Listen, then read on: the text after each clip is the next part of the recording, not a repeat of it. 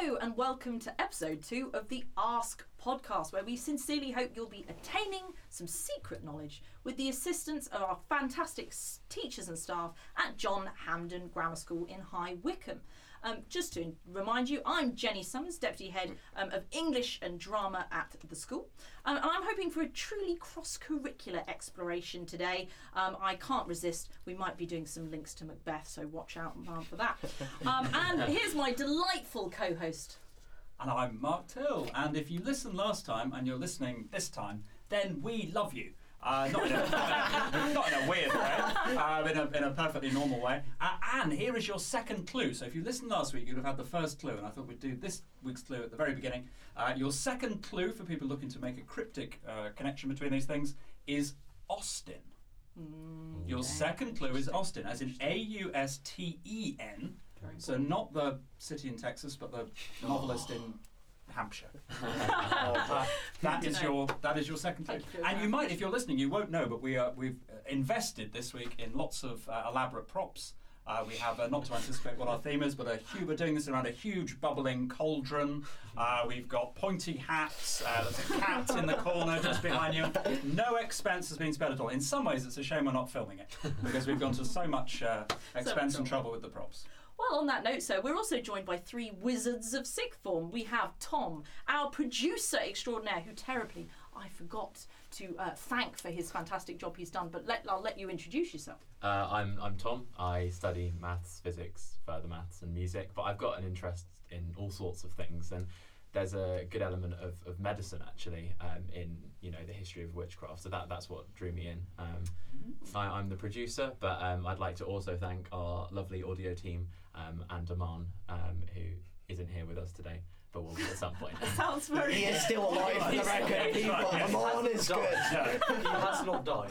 Producing the podcast wasn't that difficult last week. Oh dear.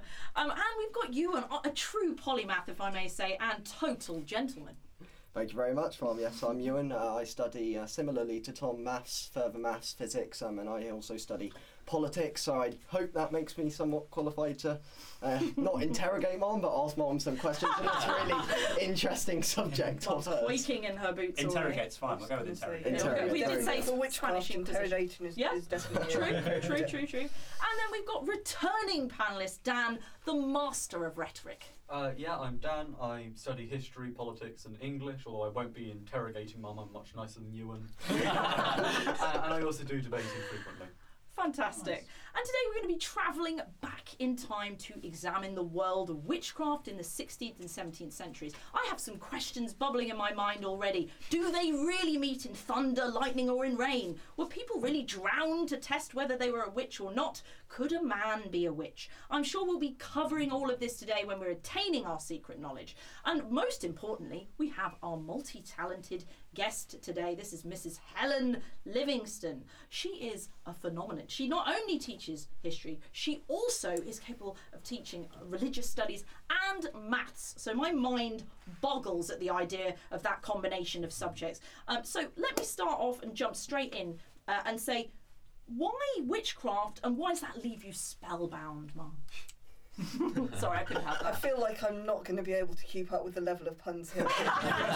Just going to set that out. Witchcraft. Well, so I've been interested in witchcraft since university. I studied a module on it and I was kind of hooked at that point. And I just think it's a really interesting way of getting into the lives of people that you wouldn't normally get into, because normally what you have access to is court records. You have, as in the King's Court, you have access to the people who were literate, who could read and write, who could tell you about their lives, or whose lives were particularly interesting to the people around them. But you don't get a huge amount of insight into the lives of ordinary people and what ordinary people believed, and particularly women. Whereas with witchcraft trials, it is predominantly, certainly in England, predominantly women who were accused, but also predominantly women who were accusing them. So you get through the court now talking about, as in trials, through the court records, you get a lot of women's voices. And I guess the other thing to say is it's just something that's kind of fascinating. You know, we all talk about, you know, Macbeth and Harry Potter and all sorts of fictional wizards and witches. And I guess I was kind of intrigued to see if there was and where there was crossover. Fantastic. Let's start with some questions. Where do you think, obviously, the whole idea of sorcery comes up in the Bible, but we see witchcraft in loads of other cultures. Where do you think it sort of originated from in terms of England? So in terms of England, there was a crime of witchcraft or sorcery back into the medieval ages, but it tended to be quite a political crime, and so it was committed by women and some men. So there was a mother-in-law of one of the kings of England who was accused of witchcraft when it was more of a political crime and linked to treason. But it became what I would associate with witchcraft in sort of the 16th century. There was a lot written about it, sort of just before the Reformation, and then it was picked up on and dispersed around Europe. So it was kind of started in Germany, and there was a book particularly in 1480 something called the Malleus Maleficarum, which means the Hammer of the Witches, and that is probably the tome that started off the idea of witchcraft being a common crime. Because arguably, would you say it created a sense of paranoia? Because if you look at it in the grand scheme of things, these superstitions, these thoughts of, you know, widespread people across the world, what factors caused this to spread on such a quick and wide-scale basis? Well, that we could be here for ages debating. My answer would be the Reformation. My big answer would be that for Protestants, they were trying to clamp down on Catholic superstition, and actually the Catholic Church was trying to clamp down on Catholic superstition as well, because they could see that people were turning away from what they saw as the true church. So actually the Reformation creates a space where people are paranoid. They're paranoid about the religion that those around them are following. They are worried about what is true religion. And they are very keen to demonstrate their own religiosity. And do you think, obviously, King James's demonology, a massive dissertation, do you think the fact that the king had such a fascination with the topic, do you think that helped propagate it around the country? Perhaps, although by the 17th century you've already had a couple of sort of outbreaks of witchcraft. It's been ongoing since the mid-16th century, and the 1580s in particular, there's an outbreak of witchcraft. There is obviously then the demonology prompts another wave, but the other big wave you see in England actually isn't until the 1640s, which was a good few years. Well, I think there are 5 great Scottish witch hunts over sort of 200 years. Well, you've got to be a bit careful. English witchcraft is quite different to Scottish witchcraft. Scottish witchcraft is more similar to German witchcraft. Tell us more, Mum. Well, please do. Can't tease us. So what are the types of things then that people were accused of being witches for? What types of things sort of got them in this situation? Okay, where? England, we'll start with. Okay. And then how does it differ? Did the Scottish witches want independence? Possibly so. I mean, it was around the time that James had united the kingdoms of England and England and Scotland. How were they different? The witchcraft. Yeah. So we can go back to Dan's question, and that leads quite nicely into yours. So in England, the crimes are kind of similar. So in England, your butter didn't churn, you killed someone's cow, you put a curse on their life, and possibly, that was the extreme of killing. But in England, you would be arrested for someone's butter not churning or their cow dying, and that would be the accusation. So the trial would go something along the lines of, so you made a pact with the devil. Yeah, I did that, right, and what did the devil get you to do? I used his power to kill my neighbour's cow. You killed a cow. Yeah, that was what I did. Right, well, that's a felony, so for that you shall be hanged. Wow. Whereas in Germany, you get similar things, although on a massively bigger scale. They really went to town with it in Germany. But the conversation went more along the lines of, so, you used the power of the devil. Yes. To kill a cow. Yeah, that was what I did. But you used the power of the devil. Yes. And what did you do with the devil? What deal did you make with him? How did you get his power?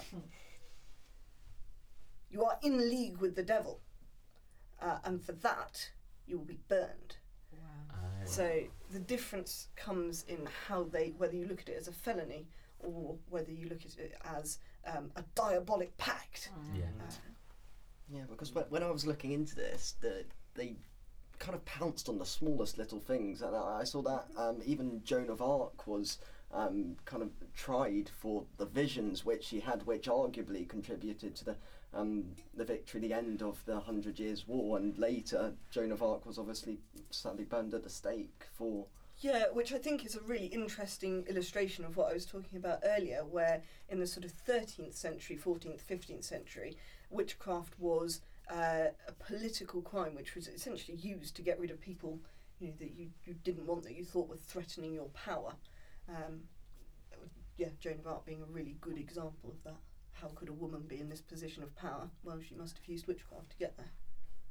And is that why you see, so in the Scottish witch hunt you could see sort of 400 people killed very quickly? Yeah. Is because of this, it seeing it as a religious person, somebody going astray from the Christian religion at that point. Yeah, so then what that leads on to is, well, if you've made a pact with the devil, it is fully legitimate for us to torture you. Because legally binding contract. well, that sort of thing. Yeah, exactly. So because actually you are threatening us with the devil himself. What worse could there be? So fully okay to torture you. And what we're also going to do whilst we're torturing you is we're going to ask who else you were in league with, because the devil doesn't just want one person; he wants all the souls. Yeah, so you're probably also, because you have these cosy chats with the devil. He'll have told you who else he's in league with. So we're gonna torture the names out of you. You're looking a bit dumbfounded. No, I'm just thinking: is there evidence? Someone who's looked at a lot of these trials transcripts and the written evidence that's available, an insight into whether those who were accused, on some level, were they confessing because they'd been tortured? Obviously some were. Did any of them actually believe themselves that they were witches? Yeah, I think so. It's really difficult to tell quite a lot of the time, because even in England, where torture itself wasn't used, actually they were kept in some pretty nasty conditions, and things like sleep deprivation and just the psychological trauma, essentially, of being in that position would have been really difficult to deal with. But certainly some people would have believed that they had certain powers. If we think about medicine, if we think about kind of white witchcraft or healing folk, there is clearly some belief there that they had the power to do good. So certainly whether people really believed that they were killing other people's cows and children and things like that, probably to a certain extent. And on the topic of white witches as well, sort of what set someone different from a witch and a healing person, and how could a healing person become a witch, become deemed a witch? An accusation, essentially. Simple as that. Yeah. If you tried to heal someone, it went wrong, that could result in an accusation. There actually isn't loads of crossover between the two. It's something that I looked at quite a lot in university, and there's not loads of crossover. There is a bit, but actually people tend to accuse you of being a witch rather than you being a white witch or a healer, and then accused. And there is a really interesting case actually where the powers that be decided that a woman was a witch, and pretty much the whole community turned out and said, no, she's not, she healed me, she made me better. And in that instance, actually wasn't taken into account and she was executed. Oh, no. I know, it's really sad that. But, so there were instances of crossover, but quite often not so much. So was the accusation itself basically a death sentence, or like how many people who were accused as a proportion, say, sort of got actually executed for it? I've got genuinely no Oh, idea. okay. Fair enough. But it depends how far you got in the process. If one person, your next door neighbour, said, oh, she's a witch, then probably not too much was going to come of it. If you've got whole communities saying it, or in some cases when you get quite powerful people accusing others of witchcraft, then it becomes more of an issue. And also if you are obviously accused by another witch, then that's pretty grim for you. And how do you think? Obviously, we're not as we don't accuse our teachers of being witch and burning them at a stake. Not yet, but Not education gets reformed very frequently. So Yes, well that's our goal as whether a that's still generation. the case. But how do you think that sort of left the popular belief? Because it was quite widespread. How do you think that it became a thing that we're not burning people at a Anymore. stake as so much? So how did the craze end? Is what Yes. you're saying? As a non-historian, my answer for that is I always think that was Elizabeth I, who takes some of the heat out of the religious conflict. But we have an actual historian. Am I right or wrong? Because isn't it Elizabeth I who says we won't make windows into men's souls? There's a sense that if it is fanned by the flames of the Protestant Reformation, that things settle down a little bit then. How sarcastic can I be in my Oh dear. Trouble, sir. This is why I do this podcast. I have my ignorance counted. Did James I come before or after? yeah, I was about to That say is true. that. That is a fair point. Essentially, people just stop believing. It was still a crime until 1736 in England, which is quite late, really. I feel. Yeah. That's 250, 300 years ago. So not actually that long ago. And gradually, people stop accusing people, but more the powers that are prosecuting are not willing to do so. So there are still cases brought, but they are quite quickly thrown out of court. And so on the topic of James, King James, so you see his effect with the demonology on Shakespeare. Do you think there was a particular effect in the sort of media of the time? Do you think witchcraft was something everybody was thinking about, or is it just something that happened, people accused and in communities? Or Yeah, I think quite a few people were thinking about it. I mean, there's a lot of people after the Malleus. A lot of people then write treatises. There's a brilliant one written in the 1580s, so just before King James, which basically says you're all completely bonkers. What are you talking about? Like, this woman has come from a hovel at the end of your village. How on earth does she have the power of the devil? And if she had the power of the devil, surely she wouldn't still be in a hovel at the end of your village. And it's quite good. So there are people writing against it as well, but it's certainly up there in the discourse among quite educated people. right? And most trials will have some sort of trial pamphlet, and executions will have a pamphlet about them. So there's a lot around about witchcraft. On that note, to go back to what you were talking about, I think right back at the beginning, you talked about it being one of the things that fascinated you. This is about women. Yeah. So why is it women getting accused? Why is it the women at the hovel at the end of the road? Why is it the women that are particularly getting caught up in all of this? If you find an answer to that, Oh, can you let me know? fair enough. There are lots of theories around. I mean, the big sort of theory is about it's a misogynist crime essentially, and it's fear of women with power, and fear of women on their own as well. Although that's not always the case.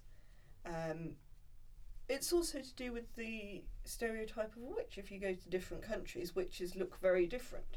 There are areas in Europe where witchcraft is actually being a werewolf. And there are people who believe that they turn into wolves at night, or maybe they don't believe it, but certainly their neighbours do, and go out hunting. And that's predominantly a male form of witchcraft.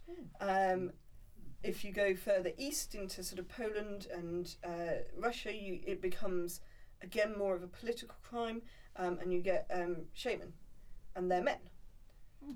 So there's also a lot to do, I would suggest, about the folklore in the country that you're looking at. So this has become, in our culture, it's become the go-to metaphor if people feel that there's paranoia and persecution.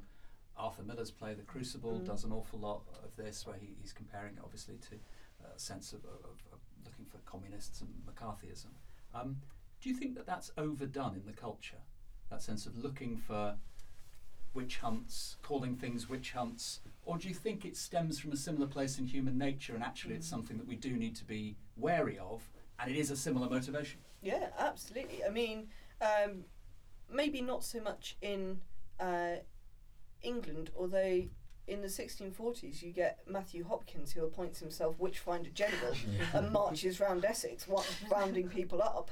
But certainly in Germany, where there were over 50,000 witches were executed, which is, quite a staggering number for something that today we perhaps don't believe exists. Some of the torture devices they used were really grim. I mean, I looked into some of the point of torture. Yes, I know, but I know that's the point of torture. But the idea of it just it sends a shiver down your spine. I mean, I saw things like leg irons, thumb screws, all sorts of, obviously horrible things, as I said. But at the same time, what do you think made people, for 1 second, think that this form of torture was just justified? Do you think it was mainly the religious overriding aspect, or I think it was mainly political, or? Well, that's an interesting question. So I think partly they were terrified. It's all very well that we don't believe it, but they did. They believed. Most people who were involved in the witch craze firmly believed that what they were doing was right, and they were saving people's souls, and therefore anything was justified. And what do you think's the outcome of torture like that? Is the outcome to punish that person for being a witch? Is the outcome to get a confession? Yeah, a confession. A confession. And names. Right. Because they're so scared of who it could be around them. Yeah. And was there any limit on age? Like, were you seeing children being accused of being witches, or was it mainly older people? Or? Mainly adults. Not really children. Although, again, depends where you were. There wasn't an interest. There were interesting. There were occasions in Germany again where children, not so much accused, but certainly they would be seen as almost victims that had been involved in it most of the time, in terms of someone else had managed to lure them into it and they didn't really know what they were doing. So yeah. Well, just you know, not to take it too far away from the UK, but you look at the Salem witch trials. There were children convicted in those trials. It certainly they're not off bounds, but I guess it's because they're so scared of the devil from Protestant or from Christianity at that time. And we haven't really talked that much about the American. We've talked about the British. You've talked a lot about Germany and so on. What do you think about is there standout things in the Salem witch trials that make them qualitatively different from what we've talked about so far? Or are there parallels and similarities? What stands out to you? I don't know a huge amount about the Salem witch trials actually, but yeah, they're essentially the British witchcraft tradition, but exploded, and they really go to town with their punishments. They squash someone under a stone and various things like that. And but it's all the tropes that you would see in a lot of British witchcraft cases. One of the problems with Salem was it was so isolated from everybody else. And that was they think that was one of the main contributing factors, that people just got so paranoid and isolated from civilization. And it's a lot later actually than a lot of what's going on in Europe because of that reason. So they've gone over to America and then been very isolated in America and in that part of the world. And so the beliefs, I think, have existed longer and the paranoia being able to build. Is it a useful lesson then? Because in some ways, as a historical episode, whether we think it ends there or whether those emotions carry on, it's hard not to think that it's just the worst parts of human nature. It's superstition, it's paranoia, it's prejudice, there's elements of sadism, extreme violence, misogynistic overtones, not even overtones, just outright misogyny in lots of cases. Is this, as an example, just a brilliant anti-example of everything that's humanist and decent and right? Or is that going too far? I think it's very easy to say that from the 21st century. I think... Hindsight's a wonderful thing. Yeah, exactly. I mean, at the end of the day, however misguided and misled and horrendous these people were, most of the time they were trying to do what they thought was right. And they were trying to protect their communities. But clearly, I'd like it on paper that I'm not advocating going out and hunting women as witches. That's not a good thing. Dramatic outcome of the podcast. It would be, yeah. Don't do it. Will be studied for years to come. One I was going to say the High Wycombe witch craze by 2021. But you think when people get scared, you see it on social media. They try and chase down exactly what they're scared of, and you have what the media often calls witch hunts. I was going to say, and then you call it the witch hunt. You call it a witch hunt, but you see, it's definitely not beyond us in the 21st century. We just have different witches to hunt. And, you know, that's probably the lesson we take from this, is that often we get scared and try and chase down what scares us most, whether it's the devil 400 years ago or whether it's somebody on Twitter nowadays. Very similar. Very comparable indeed. Well, that's absolutely a fair point. I just wondered, I heard a little birdie told me, who may possibly, I should need to give a shout out to S3, because I may possibly have put it out to them to try and inspire me with some questions. And James, in year 13, our previous podcast guest, hinted to me that there was something to do with witchcraft and fertility that you'd written about previously. So I just wanted to give you a chance to talk about that a little bit and unpack what on earth he might be talking about when he gave me that hint. If you can remember what you were talking about at the time. So, there is a lot of work about German witchcraft. So Lyndall Roper would be the person to go and read. If you're interested in this, go and read Lyndall Roper, because she's amazing. But she says that there is a lot of worry about women kind of being anti-women, and they are not fulfilling the role that a woman should be filling. So either mother or wife or none, essentially. And therefore, one of the key things that a woman should be doing is having children. And witches don't do that.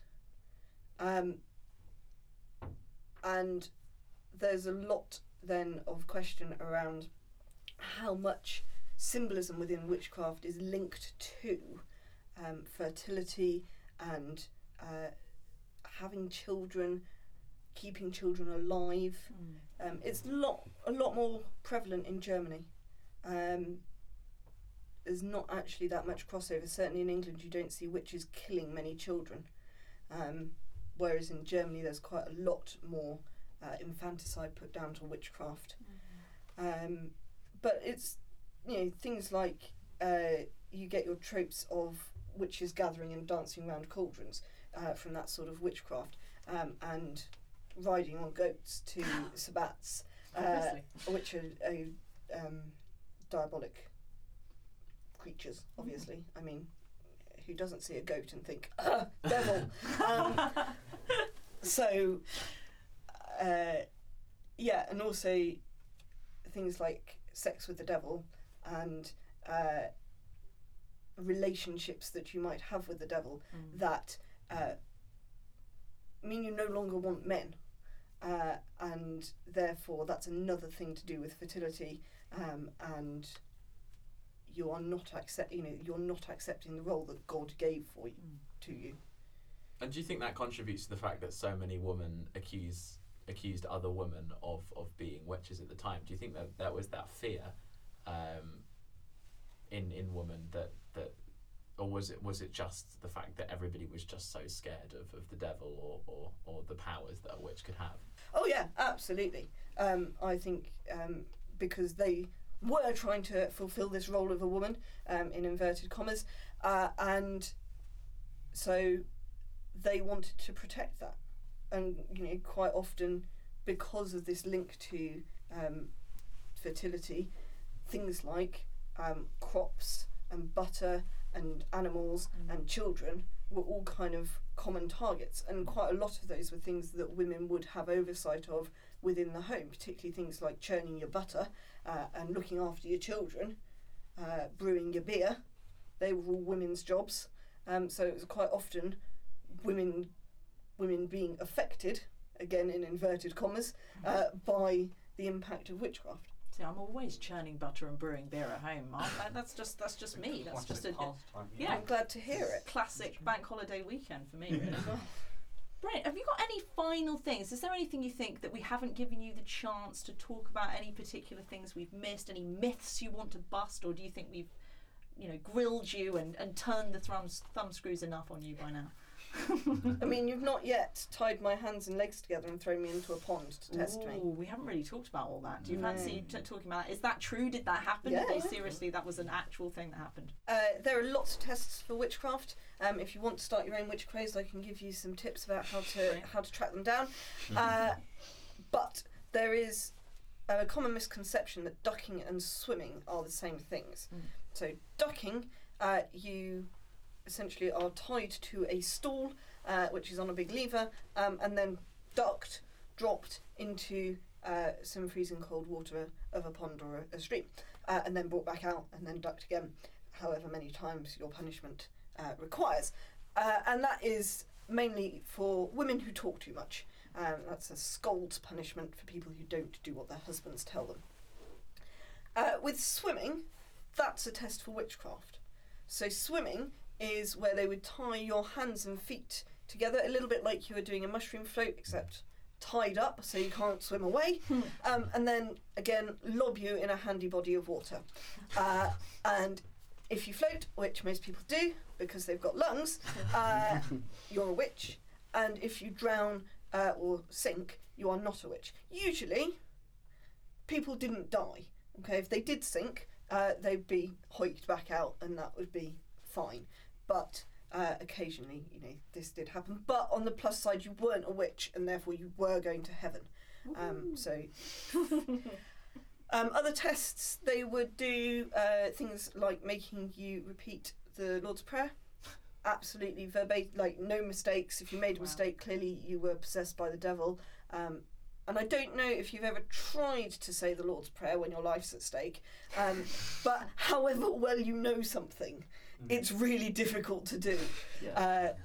Life will I think especially in karaoke. today's climate, with everybody using fillers every few words, it would be so difficult. Yeah, exactly. Any so what? That was it. Not just words wrong, but if you stumbled, that was it. The other thing that they really like to do, and this was really, really common, would be to prick you. And that would be getting a needle and literally pricking you. And then if they found something on your body, like a freckle or a mole, that would be a particular point to prick. And if you didn't feel it, then you were clearly a witch, because that was where the devil had sucked your blood from you. That was where you'd made your pact with the devil, where the devil took your blood. So therefore, he's because he's the devil and kind, he'd inserted some form of anaesthesia at that point. He's considerate when you make a pact. He does.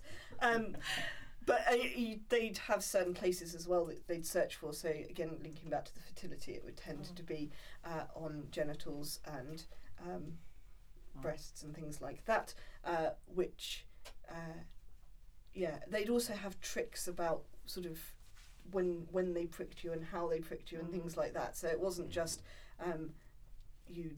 you didn't notice someone sticking a needle in you. It would have been, they'd been going along and then you didn't notice a pinprick, something like that. And this is where there's an element of sadism in that, surely, in the choice of location, and a kind of psychosexual idea that's probably for Podcast Extra, the late night version of the Ask podcast. Yeah, absolutely. There's definitely a late night version of a witchcraft podcast that could be done. Looking forward to that. Yeah, but possibly for now.